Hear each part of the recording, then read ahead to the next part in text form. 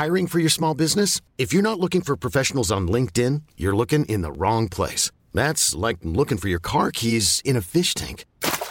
LinkedIn helps you hire professionals you can't find anywhere else, even those who aren't actively searching for a new job but might be open to the perfect role. In a given month, over 70% of LinkedIn users don't even visit other leading job sites. So start looking in the right place. With LinkedIn, you can hire professionals like a professional. Post your free job on linkedin.com/achieve today. Hold up. What was that? Boring. No flavor. That was as bad as those leftovers you ate all week. Keke Palmer here, and it's time to say hello to something fresh and guilt-free. Hello Fresh. Jazz up dinner with pecan-crusted chicken or garlic butter shrimp scampi. Now that's music to my mouth. Hello Fresh. Let's get this dinner party started. Discover all the delicious possibilities at hellofresh.com.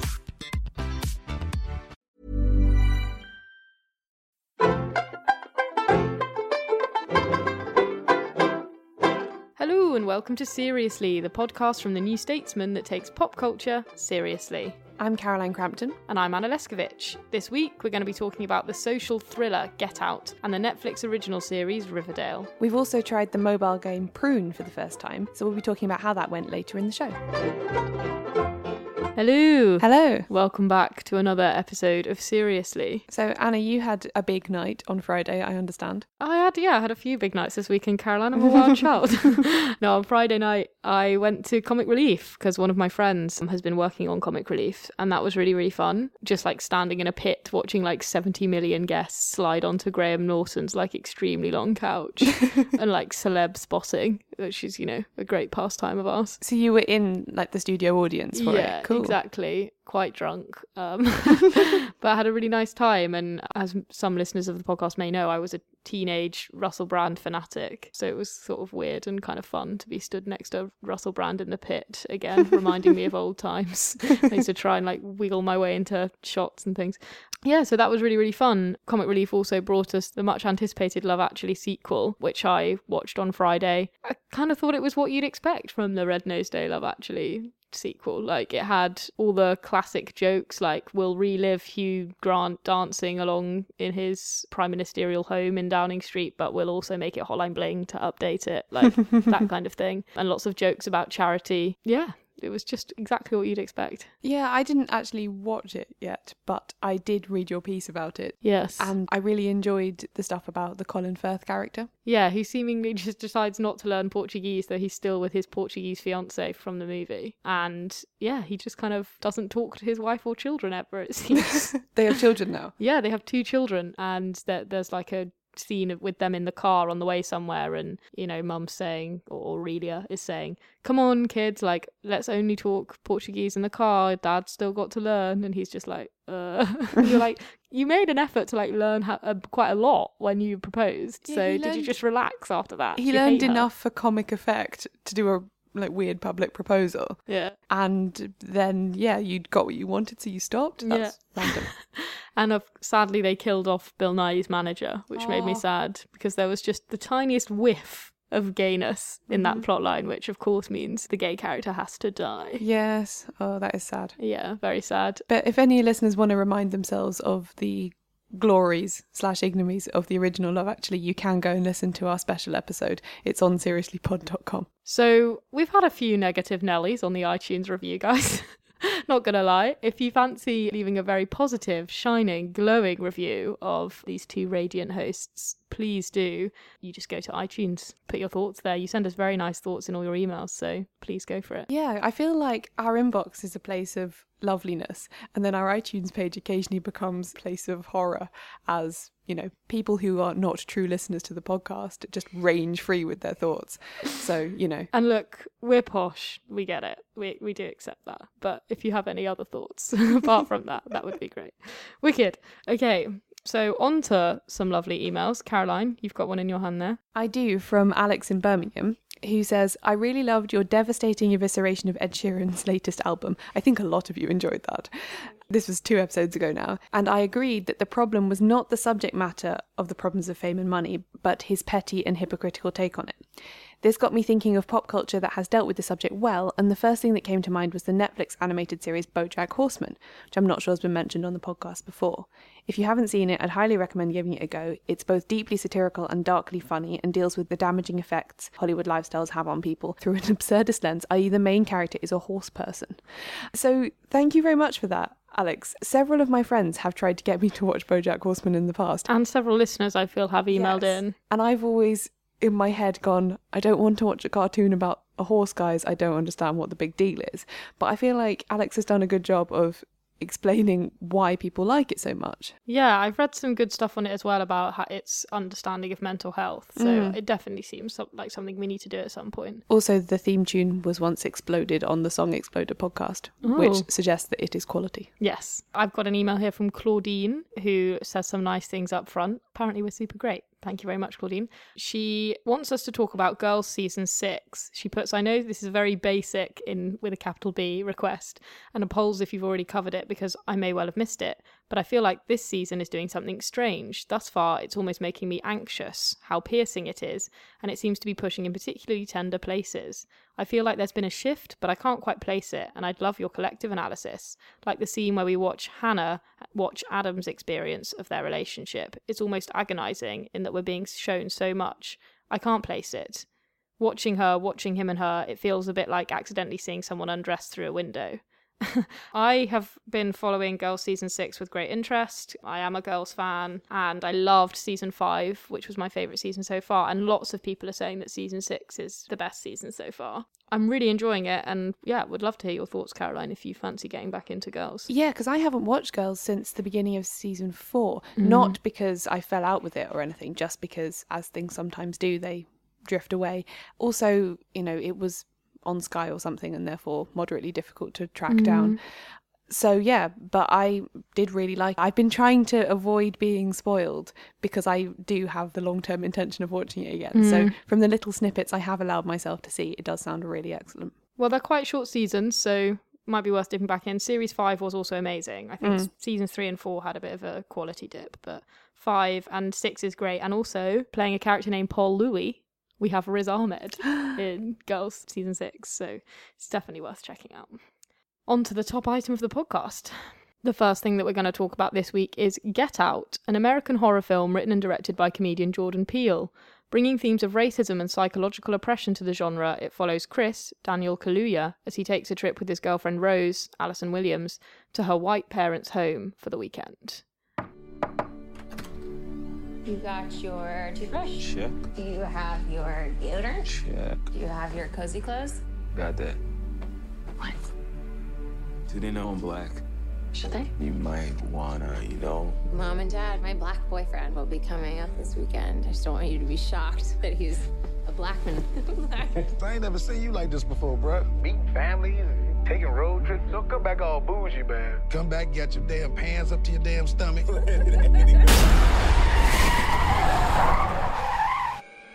This is a spoiler-full discussion. Please go and see Get Out because it's amazing. It's great. It's such great fun. There have been lots of blogs written about how you've got to go see this in the cinema without knowing what's going to happen because the collective audience experience makes it so fun. And it's really good to go and see with a big group of people. So with that in mind, hopefully everyone listening now has seen Get Out. Otherwise, you're just ruining life for yourself, and we won't be blamed. Caroline and I were going to say up top, we are two white women who went to see this movie, but we have read lots of really, really cool things by black writers. Aisha Harris wrote a blog for Slate called The Most Terrifying Villain in Get Out is White Womanhood. She says, the final subversive trick of Get Out, of course, is that beauty doesn't kill the beast. She's been referencing King Kong and other films throughout this piece. Chris makes it out alive, if now mentally scarred forever. We're used to seeing black people die first in such movies, but Chris takes his place within the horror canon as an inverse of the final girl. The final girl is always a white woman, usually a brunette, who manages to defeat the monster and save herself. She's often young and virginal and definitely not a mean girl. We're supposed to identify with her and wish for her victory. She's who Alison Williams would play if this was a typical slasher film made by a typical white filmmaker, but it's not. She is the villain, an exact incarnation of the horror of being a black person in America, which I thought was really great, the way her piece sort of picked out all the tropes of traditional horror films and was quite precise in that way. Yes, I'm so interested in that as someone who is not at all versed in the horror genre myself. I also read and really enjoyed a piece by Ashley Ford on Refinery 29, which is I read titled this. How Can Jordan Peele Make a Movie Like Get Out and Have a White Wife Pretty Easily, actually. It just starts with a really great summing up of it. It says, Get Out is a modern day masterpiece. It's a psychological horror movie that takes us into the mind of a black man surrounded by liberal white people and the path to hell expertly paved with all of their faux noble intentions. Mm-hmm. Ashley is someone who I follow on Twitter and am quite a fan of. She, I believe, is actually in a mixed race relationship herself and writes quite often about the dynamics and the problems and the joys of that. So I thought she was a really good person to critique it, really. Yeah, I also really enjoyed this piece by another black woman, Ivy Annie, in Teen Vogue. Loads of black women writing really amazingly on this film. She places Get Out in just like the general Hollywood landscape. She put, this lack of inclusion extends to the screen too, because while the stereotype that black characters die first is about as big as an urban myth as the premise of many horror movies, the fact that it has become a pretty recognisable trope to begin with is telling. That is if black characters appear at all, and while 2000s cult classic spoof Scary Movie launched a small wave of black representation in horror by skewering that, not much has changed since then. Jordan's film rightfully challenges the lack of inclusion in the horror space. So there's loads of really cool pieces out there. We also both enjoyed a listicle on BuzzFeed that was just like 22 secret things you might have missed in Get Out, which is really worth looking at because it just picks out so many little details. And I also thought the comments on that piece were amazing. Just like random people commenting like things that they'd noticed. I like have a couple here just because they were so good. Someone called Michaela Daniel comments that each of the men that were taken had a special skill set. So Chris was a skilled photographer, someone else was a known jazz musician, the groundskeeper is obviously an amazing runner, and then at the end we see Alison Williams looking for NCAA players to recruit. So it's about like appropriating black talent, which is a really, really good point. Lots of other commenters commented similarly insightful things. Yeah, so just to give a slightly spoilery summary of the plot, so if you haven't seen the film but you are inexplicably still listening and therefore don't want to see it, so you know what we're talking about. The film begins with this, attractive, lovely young couple. He's black, she's white, and they're driving upstate from New York to meet her family for the first time. And they've had the conversation that I've heard black friends of mine and also so many people in like culture generally. The moment if you're in such a relationship where you have to say to your white partner, do they know that I'm black? Because there's nothing worse than turning up, them not knowing, and then having to pretend you're okay with their reactions. So he asks his girlfriend Rose that, and she says, no, it's fine. My dad would have voted for Obama a third time if he could. Therefore, placing you immediately in this realm of like white right-on liberals who maybe aren't quite as liberal as you think. Then off they go. And then what would you say about the first 40 minutes of the film is Chris finding his feet in this very wealthy white family. There's various tensions as he discovers that they have black servants. And there are just lots of slightly off comments, right? And there are lots of slightly off things happen. He himself, like within the direct action of the movie, comments on a few things, like the fact that his phone got unplugged when it wasn't unplugged before, and just various little things. And all the sort of racist comments that he experiences are racist in that very, very daily microaggressive way. So people saying things that they would probably say they didn't mean to be racist, but, bringing up Tiger Woods or Obama like 3 seconds into a conversation with the only black person at a white party. Or Rose's brother commenting on his genetic makeup and saying how good he'd be at martial arts. Yeah. Basically talking about his physical strength and stuff. Yeah. That seems it's so creepy, right? And so the whole time you're really creeped out, but you don't really know why, because you don't know where it's going to go. Like, I'd heard this film before described as a social thriller. So I was wondering, maybe a completely new kind of horror film in the sense that the horror aspect comes from just the accumulation of all this racism. Yeah, I also was thinking maybe this isn't going to actually turn into like full-on violence or like full-on horror. But it does. Yeah, it really does. And I think I said to you after I went to see it that I actually was less scared once the like full-on gore had begun than I was beforehand. I agree, yeah, because there's something so unsettling about the level of creepiness in that first half. When the violence comes in, it's almost a bit of a relief, because it's like vindication. This guy was right all along. He knew something really weird was going on, and he wasn't imagining it. And then spoilers, Chris does get to like really get some revenge, basically, which is what obviously you've been hoping for the whole film, even though it's a very hairy moment for a minute. Yeah, so it turns out that this white family are part of a weird hypnotist cult, and each member of the family has their own role. So Rose's role is to lure young black men to the house as her boyfriend. The awful moment when, because she's said, oh, you know, I've never had a black boyfriend before, but my parents are going to be fine with it. And then he finds a box of photographs in a cupboard in her bedroom. I know. Which is just like the same shot over and over again with a different man. And in one case, you know, as soon as she says, oh yeah, you're my only black boyfriend, you're like, oh God, where's this reveal coming? I don't believe you. Yeah, it was in the trailer and you're like, oh no. So, and it turns out that, you know, she's been doing this every few months, bringing someone home, and then they never leave because her mother hypnotizes them. And then her dad, who's a neurosurgeon, like removes their brain and implants the brain of a horrible racist white person who wants to be young and fit again. Any black people that Chris has interacted with in the home are actually sort of like grandparents or family friends who have been put into these bodies as a way to like continue their lives past their sort of natural lifespan. And it's just that general like black lives don't matter compared to white lives kind of idea. It's treating black bodies as like meat, essentially, isn't it? And saying your mind is completely irrelevant. We will strip it out and we will replace it with the superior white mind. And also what you said at the beginning about they're basically almost doing this to custom order, aren't they? Like they are seeking out black people with particular attributes because that's the one that their client wants to have, you know. So Chris has been picked because he's a photographer and he has a really, really good eye for an image and for art, because the white person who wants his body is blind and an art dealer. Yeah, it's playing on that language of like slave auctions. And one of the commenters on this BuzzFeed piece we mentioned earlier noted that in a famous slave owner's speech about, you know, how to train a great slave, they were saying, you know, destroy the mind, keep the body, which is basically what is going on in this movie too.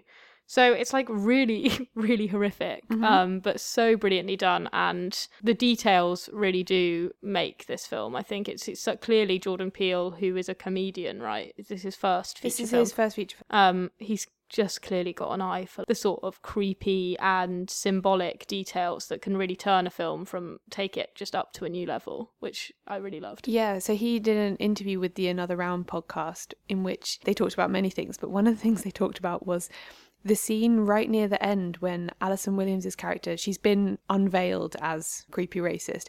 And incidentally, I found her makeup look so interesting. So at the beginning, she's all like sun-kissed and with a fringe. And like, I'm just Rose, like a normal, like, girl next door, your girlfriend. And then by the end, she's like dead straight hair, high ponytail, incredibly pale, high cheekbones. Like, yeah, someone also noticed they put her in like colonial hunting gear at the end.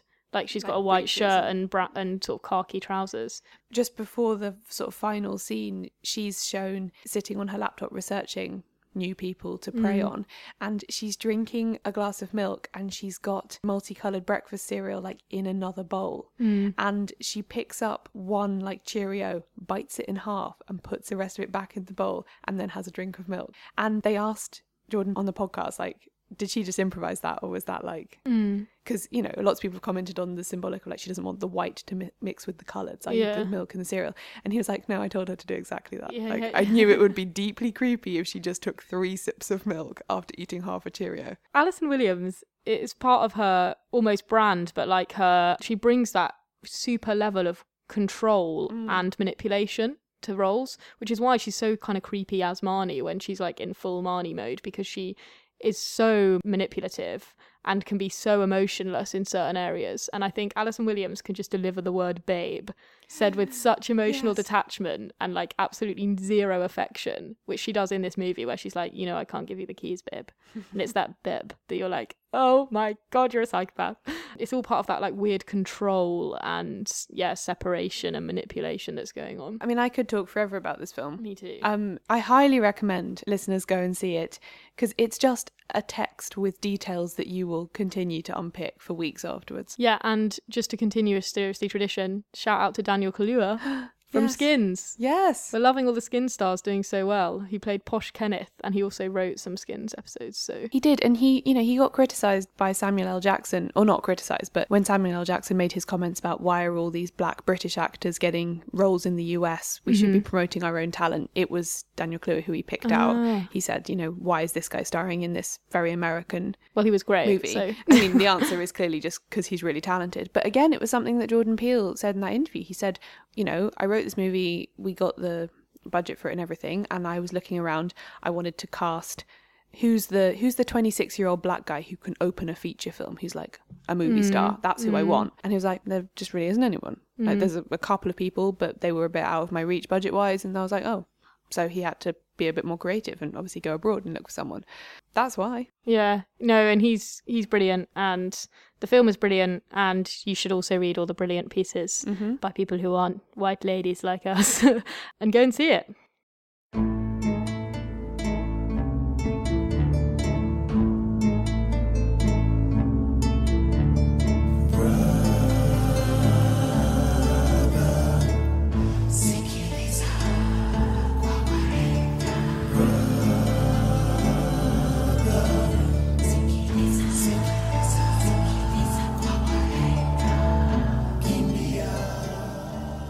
Now we're going to talk about Riverdale, which is an American teen drama based on the characters from Archie comics.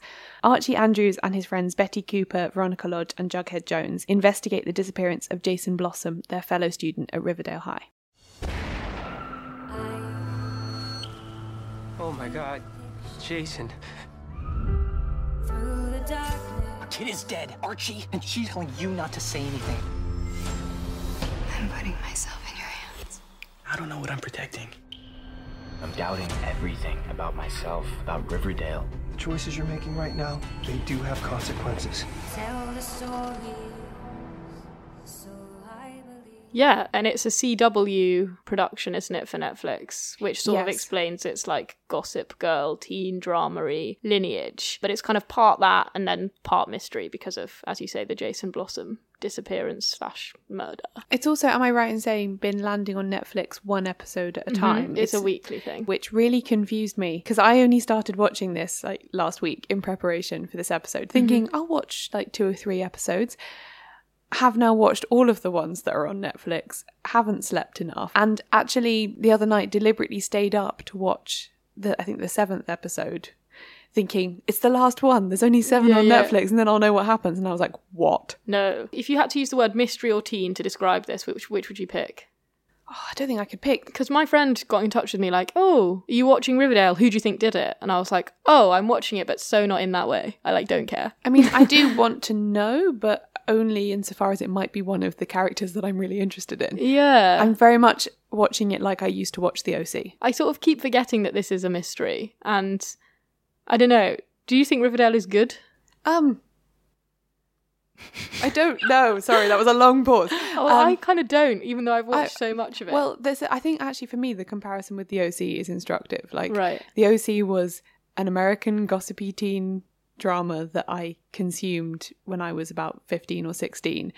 And it was everything to me, even as I fully acknowledged that it was really, really bad. And that's kind of how I feel about Riverdale, I think. But there's been loads of comparisons of Riverdale to Gossip Girl, and I loved Gossip Girl, but I also think that Gossip Girl was really good. And I don't know whether I actually just need to rewatch that show and realise, oh, actually the dialogue is really bad in a fully bad way, not just in a stylised way. But for me, the scenes are so short in Riverdale. Every scene is like 30 seconds long, and there is no dialogue that isn't plot related, and none of the dialogue sounds like anything normal people would say. I mean, obviously in teen dramas, a lot of the time, they're not really that realistic. Things like Gossip Girl and The OC, people don't speak like how most people at school speak, or people in general for that matter. But for me, there's something about Riverdale that is just so crazy over the top in every area that I'm like, is this just really bad? It really is. And I mean, anytime any female character, you know, gets a speech that's longer than 5 words, she's denouncing someone and probably using her finger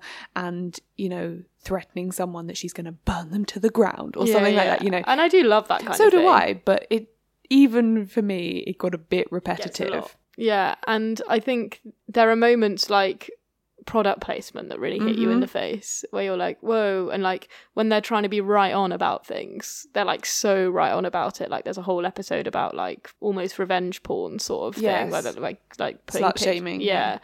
There's a great line in that episode. Betty's mother someone says to her, do you know what slut shaming is? And she goes, yes, it's when little sluts get shamed for it, which I really liked.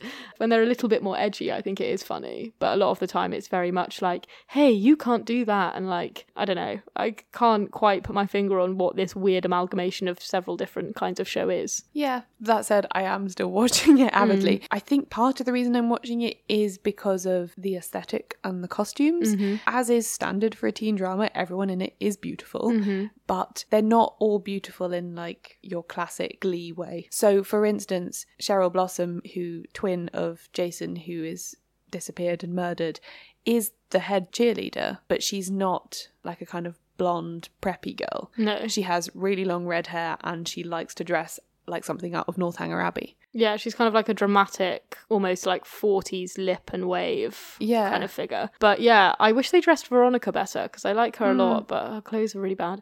They're like trying so hard to make her like Blair Waldorf, but it's just not working because it doesn't have the same level of outrageousness. So it's a strange show. I also have watched a lot of it and probably will continue to. So listeners, thoughts? Help us understand this strange programme.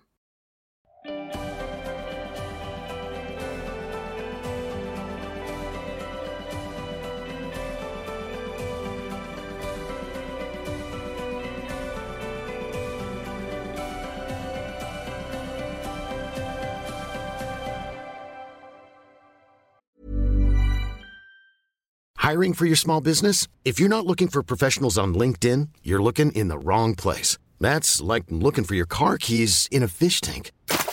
LinkedIn helps you hire professionals you can't find anywhere else, even those who aren't actively searching for a new job but might be open to the perfect role. In a given month, over 70% of LinkedIn users don't even visit other leading job sites. So start looking in the right place. With LinkedIn, you can hire professionals like a professional. Post your free job on linkedin.com/achieve today. Ever catch yourself eating the same flavorless dinner 3 days in a row? Dreaming of something better? Well, HelloFresh is your guilt-free dream come true, baby. It's me, Keke Palmer. Let's wake up those taste buds with hot, juicy pecan-crusted chicken or garlic butter shrimp scampi. Hello Fresh. Stop dreaming of all the delicious possibilities and dig in at HelloFresh.com. Let's get this dinner party started. Millions of people have lost weight with personalized plans from Noom. Like Evan, who can't stand salads and still lost 50 pounds. Salads generally for most people are the easy button, right? For me, that wasn't an option. I never really was a salad guy. That's just not who I am. But Noom worked for me. Get your personalized plan today at Noom.com. Real Noom user compensated to provide their story. In 4 weeks, the typical Noom user can expect to lose 1 to 2 pounds per week. Individual results may vary. So last week I picked Prune from our listener recommendations, a mobile game for Anna to have a go at. Anna, how did you get on with it? Yeah, it's very, very aesthetically pleasing. Did you play it too? I did, and I downloaded it, played it intensively for 3 days and then had to undownload it because I wasn't doing anything else. Oh, really? So you got fully addicted? I got fully addicted. I enjoyed the aesthetics. So the premise of the game is that you basically grow a tree and then you have to grow it sort of around different obstacles. So you prune branches off to make other branches grow longer, and certain patches of light give you extra growth, but certain patches of heat or walls will stop you from growing. So you have to find, it's sort of like an obstacle course but with a tree that you grow through the obstacle course. I liked it very much, I found it soothing, I think is the word. But I also was like, this is a video game where you grow a tree.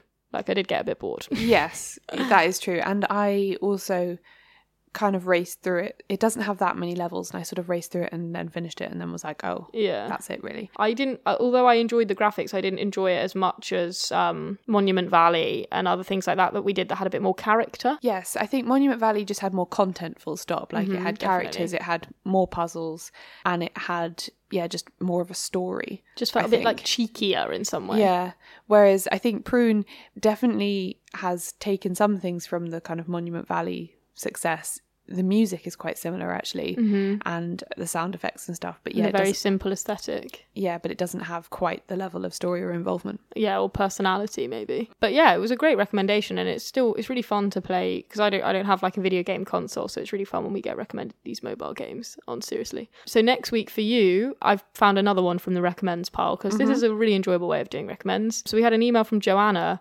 who recommended a graphic novel called Becoming Unbecoming. And it just really stood out from the pile, because I don't know whether Joanna just described it really well or whether it is just a really interesting, strange concept. But it's a graphic novel apparently about a series of like really horrible murders that happened in West Yorkshire. But it's really good. I just think it sounds very interesting. And we haven't done a graphic novel for a little while on Seriously, and we do love doing them. We haven't. I'm excited to try it. I feel like mobile games and graphic novels both fall into the category of things I like when people tell me to do them that I never find for myself. Yeah, I don't have enough like inherent knowledge of the form/genre, but when people recommend it, it's great. So hopefully you'll enjoy.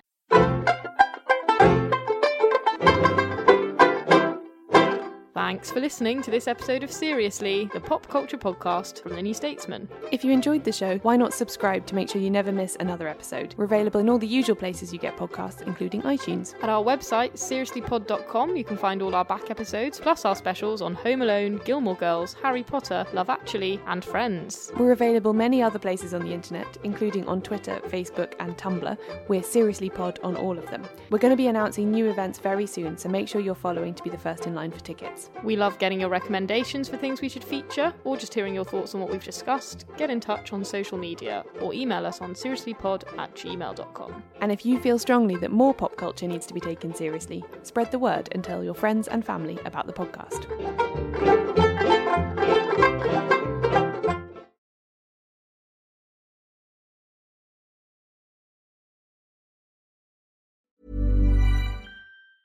Ever catch yourself eating the same flavorless dinner 3 days in a row? Dreaming of something better? Well, HelloFresh is your guilt-free dream come true, baby. It's me, Keke Palmer. Let's wake up those taste buds with hot, juicy pecan-crusted chicken or garlic butter shrimp scampi. HelloFresh.